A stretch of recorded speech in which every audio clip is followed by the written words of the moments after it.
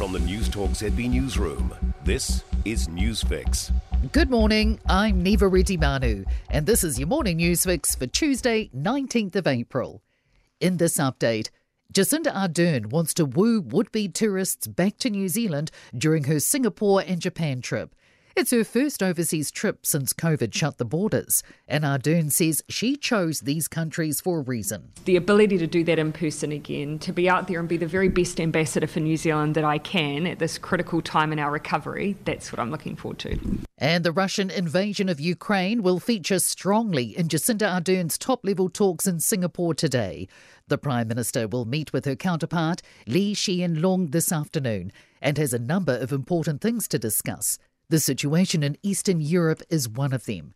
She says the whole world has been drawn into this conflict because of what it represents, and that includes New Zealand.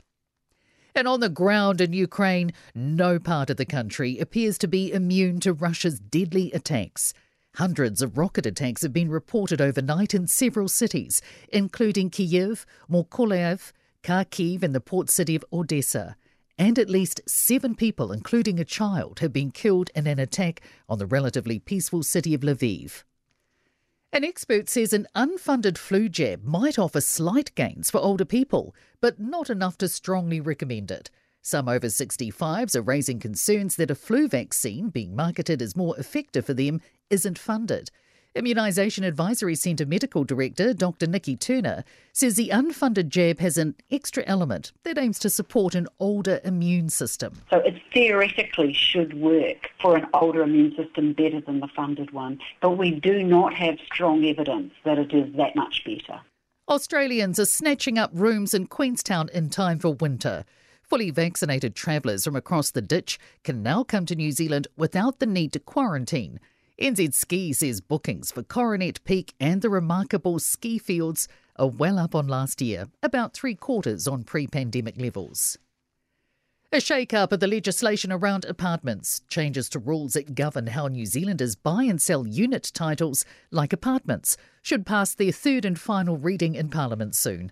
Emmy Mackay has more. The bill, an amendment to the Unit Titles Act, aims to fix some of the uncertainties that come with buying into unit title properties. These include sellers not properly disclosing issues, poor management from body corporate managers, and the practice of proxy farming. That's when one person collects the proxy votes of many owners and uses them to have a bigger say on the running of the apartment complex. Christchurch has lost one of its most prominent businessmen. The founder of Castles Brewing Company died on Saturday at the age of 71.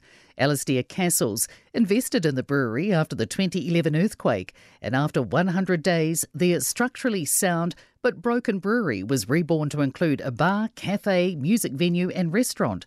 Now they export to the United Kingdom, United States and China. Christchurch councillor Yanni Johansson says his thoughts are with the family.